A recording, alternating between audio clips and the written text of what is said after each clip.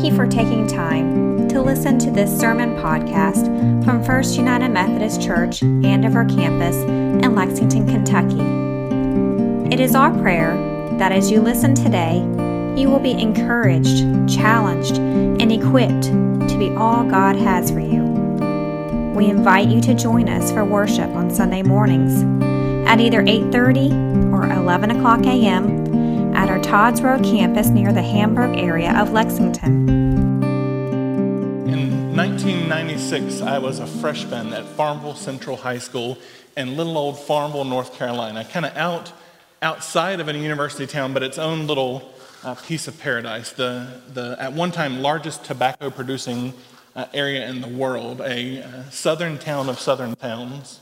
And I had a future dream as a freshman in little old Farmville that I was going to be the next Joshua Bell or Yitzhak Perlman.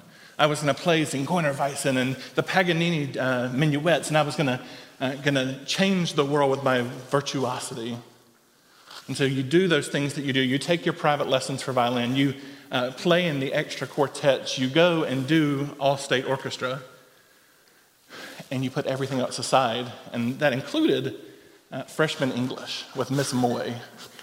Everybody cringed when you found out, that little piece of paper you get in the middle of summer, who your teacher is. If you knew you were getting Miss Moy, you went, a year with her. She was very strict. Her pet peeve was the difference between I am good or I'm doing well. And if you messed up, she'd make you write out like hundreds of times, I am doing well. This was a big thing. And I really didn't like her, and I loved violin. So I pretty much ignored what she wanted us to do, including a capstone project that first semester. Memorized 30 lines from Romeo and Juliet. We were all supposed to do this, and I went to youth orchestra instead. I went to extra practices instead, and I ignored this and never told my English teacher mother this was an assignment we had. She had no clue. I show up for the day that we're supposed to do our recitations, and I stand up and say, Romeo, Romeo, wherefore art thou, Romeo, and I sit down. She was furious, so offended that I had discounted this assignment, both Miss Moy and my mother, quite frankly, especially when it turned out that I was not the next Yitzhak Perlman, that the best violinist in Farmville, North Carolina, does not quite go too far in the world of professional music. My mother and my teacher offended that I wouldn't memorize this beautiful telling of what is going on in the Romeo and Juliet play. It's this part in the story where Juliet basically says, look, Romeo, I like you a whole lot, but your name is problematic. Your name is my only problem. If you would change your name, things would be perfect. We wouldn't have this family feud. And Romeo's like, sure. But it doesn't sound as good when you tell it that way, right? It should sound something like, Romeo, Romeo, wherefore art thou, Romeo? Deny thy father and refuse thy name. Or if that will not be but my sworn love, and I'll no longer be a Capulet. It says, but thy name that is my enemy, thou art thyself, though not a Montague. What is a Montague? There's nor hand, nor foot, nor arm, nor face, nor any other part belonging to a man. Oh, be some other name. What's in a name that we should call a rose by any other word would smell as sweet? So Romeo would, were he not Romeo called. Retain that dear perfection which he owes. Without that title, Romeo doth thy name, and with that name, which is no part of thee, take all myself. And Romeo says, I take thee at thy word. Call me but love, and I will be new baptized. Henceforth, I will never be Romeo. It hits a little different in poetry versus narrative, right? Okay.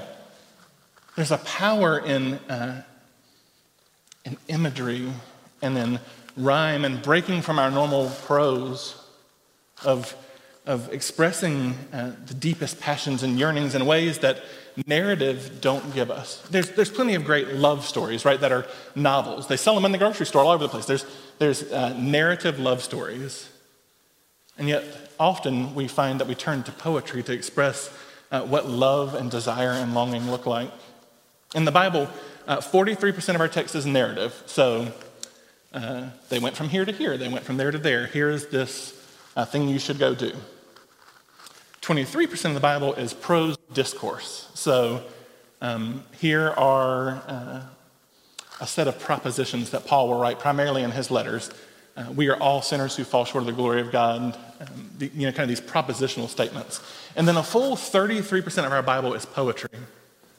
You can see in Exodus that there's the narrative version of the telling of them going through the Red Sea. And then immediately Miriam sings a song that talks about the power of God to hold back the waters and how just the words of God's tongue can stop the seas and can deliver nations. There's a sense that narrative wasn't enough. We primarily think of poetry in the scriptures as the Psalms, right? The Lord is my shepherd, I shall not want. He maketh me to lie down by still pastures. Or, Psalm 96, sing to the Lord a new song. Sing to the Lord, all the earth. There are times when narrative doesn't suffice to describe what is going on. And sometimes it is negative. We were talking out in the gathering hall this morning about the Psalms of Lament and how in imagery, in rhyme, in wailing out to God, they even name their frustrations. But there's a whole section of poetry that most of us skip in our Bible, and it's the wisdom literature. We have these set of books that you kind of flip pretty quickly by. We have the book of Proverbs. They're frequently found on coffee cups and on Christian products in the bookstore, because this is the fun wisdom literature. This is the stuff that says, if you do this, your life will be good. Here's what it looks like to be favored by God. Here is the beautiful parts of being God's people. We have the poetic story of Job, which is the story of here's what it looks like when nothing is good, when everything is rotten, where you know you have done right, and yet things are falling apart. I think often we can relate to both those stories. And then there's Ecclesiastes, this, here's where you are when things just don't make sense. When you do what the Proverbs tell you and things don't go right, or you weep and you mourn and things do go right. It's made famous, for every season somebody sing it for me. No, Marilyn, you're not going to sing it for me? There's a time for everything, a time for weeping, a time for mourning, a time for laughter, a time for tears. My dad listened to oldies. I know this song, but I can't break into tune right now. Rachel, if you could do this right now, you'd save my life. Yeah, so about half of you know this song. Right, this is probably your primary exposure to the book of Ecclesiastes. The refrain in Ecclesiastes is, it is all absurdity. It is all vapor. The author of Ecclesiastes basically says, you can try, you can do whatever, but ultimately, you just have to follow God's rules and trust that it's going to work out. And then there's Song of Solomon. It occurs in the lectionary one time in 3-year cycle. Today's passage is the only passage from Song of Solomon you will ever hear, I think, a preacher preach on, unless they get brave enough to try to preach the whole book. Because the Song of Solomon is erotic poetry. It is filled with descriptions of this woman and her lover, and it is vivid. It is at times shocking, and yet it's in the canon. It's part of the text that we have received from our grand tradition of the Hebrew people, and that have then been embraced as it's been canonized in the fullness of Scripture. So the church thought it was worth keeping this strange part of our wisdom literature, this poetry of deep, deep love that can only be expressed in the physicalness. And so we get this one little passage that leaves us nothing explicit to have to deal with.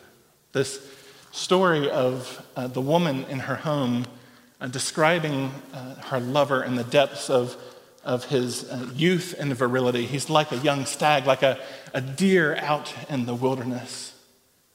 And he calls to me and says, "Come to me, my beloved.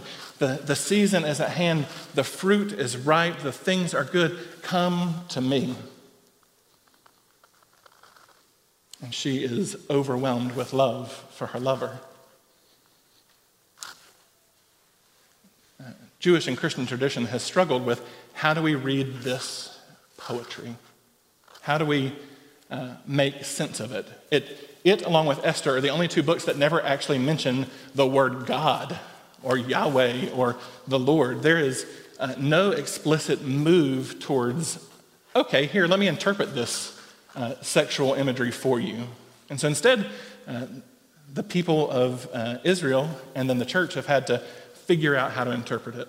And the answer has been an allegorical reading. Everything represents something else. And tradition holds that this woman is at first Israel and then the church, and that this man is at first God and then God in Christ. And that for some part of our tradition, narrative was not sufficient to describe the love between God and his people. That poetry that dragged us into our closest human analog of physical deep relationships would maybe tell us more about what the love of God might look like. This Song of Solomon undergirds the whole of the wisdom literature. For to trust God when things are good, to trust God when things are bad, and to trust God when it's all just absurdity requires that there be a depth of relationship that is unwavering, that we can't even accurately describe, and so we're going to use our closest analog, which is human relationship and sexuality, to describe the depths of commitment of this woman and her lover. The lectionary skips a couple verses because it starts to get kind of dicey, and you don't want to kind of have to wade through all that. But they miss the most important turn in the book of Song of Songs. Just 3 verses later, "I belong to my lover, and he belongs to me." The Song of Songs, the Song of Solomon, however you want to call it, does something that most other books do. It levels the ground between God and his people. And in all the other texts, God is in some form or fashion transcendent and bigger. The Song of Solomon draws us almost back to the garden and says, God is immanent and near. There is no power dynamic at play where he is forcing something on you. Instead, he loves you and desires you to come and to love him. And yet at the same time, it is but an analog, right? It is a metaphorical way of talking about the relationship between God and his people. Because we know that discussions of sex can be difficult, right? We don't like to do it. We have like a sex education thing in the church that people get really uncomfortable about, like teaching our youth about sex. It's distorted all over the world, right? If you look at mainstream media's how am I losing the words this morning? Portrayal of sex, it is distorted and creates these false expectations. The damage that pornography does for our understanding of sex and love, the damage that the church does when we make sexual sin out to be far worse than any other sin. We struggle to talk about sex. And we often find that so many of us struggle to live in fully refined sexual lives, and it brings all sorts of brokenness into our lives. And often the church holds up marriage and sex as the pinnacle, and yet in Scripture we have these complex pictures of what good human relationships look like. At one point it's these polyamorous Old Testament relationships. Then it's this picture of a man and a woman. Then in this picture, Paul says, no, actually the best relationship is just with God. Put aside sex and human relationships, for the best relationship is celibacy and uniting our hearts with God. We've harmed folks who've struggled with sexual sin. We've harmed folks who are in singleness. We've harmed folks who are seeking to be whole people by the way which we've weaponized sex as as toxic. In our gospel reading today, Jesus is talking about what makes you unclean, and he gives this long list of vices, and the first one is sexual sin, and then it goes on and on to things that are basically like tomfoolery. There's this whole grand list of things that display our brokenness and our distance from God. The Song of Songs calls us, using this broken imagery, to be fully united with God, to give our hearts wholly to him. And then we see how it's played out in the rest of wisdom literature. And then in our New Testament readings, we see that these are writings for people who are united to God, who are in Christ. So often we make the ethical imperatives of the New Testament be about them out there, but actually these were always texts for us in here. And they invite us to consider what it would look like to ethically live out a relationship that looks like the picture from Song of Solomon. In James, it's a picture of an embodied love that cares for the marginalized, that says, if you don't care about these people, the orphan, the widow, the sick, the dying, those who need comfort, then you don't actually have a relationship with God. And then the gospel says, if you think that what you eat is what makes sin, you have missed it completely, and you don't understand what it means to have a relationship with God. That really, it's the thoughts and desires of our heart that shape our virtue or our vice. But all of this is rooted in a deep and abiding relationship with Christ. A relationship that is hard to describe with human words. One that we will use narrative and prose discourse and poetry to get at. One that we will seek metaphor and simile. We will use rhyme and our best efforts, and yet we know that even that falls short. But then in Christ, in love with God, our beloved, we are called to go and to be, to embody this love in real and powerful ways for the world.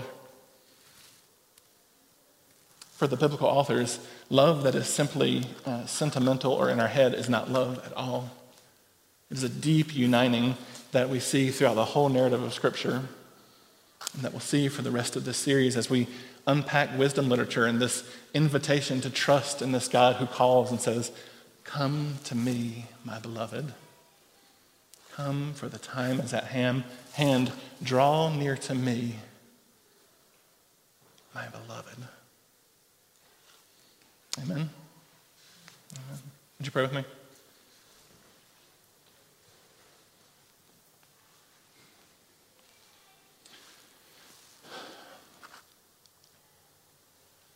Holy and loving God, we struggle to even describe what it means to be yours and for you to be ours, to be your people and you to be our God, to love you in the depths of our being and to trust you. And yet, we try. We tell stories, we give examples, and we seek creative imagery to tell of our love and your love.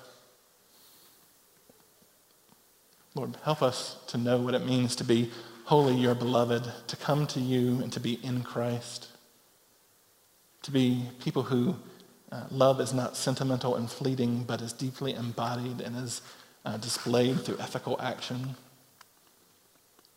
Lord, cleanse the thoughts of our hearts and the desires of our mind that would be wholly united with you and that we would be a holy people. Lavish us with your grace. Fill us with your Spirit and sustain us by your powerful word. We pray all this in the name of Jesus Christ, our Lord and Savior, and by the power of your Holy Spirit. Amen and amen.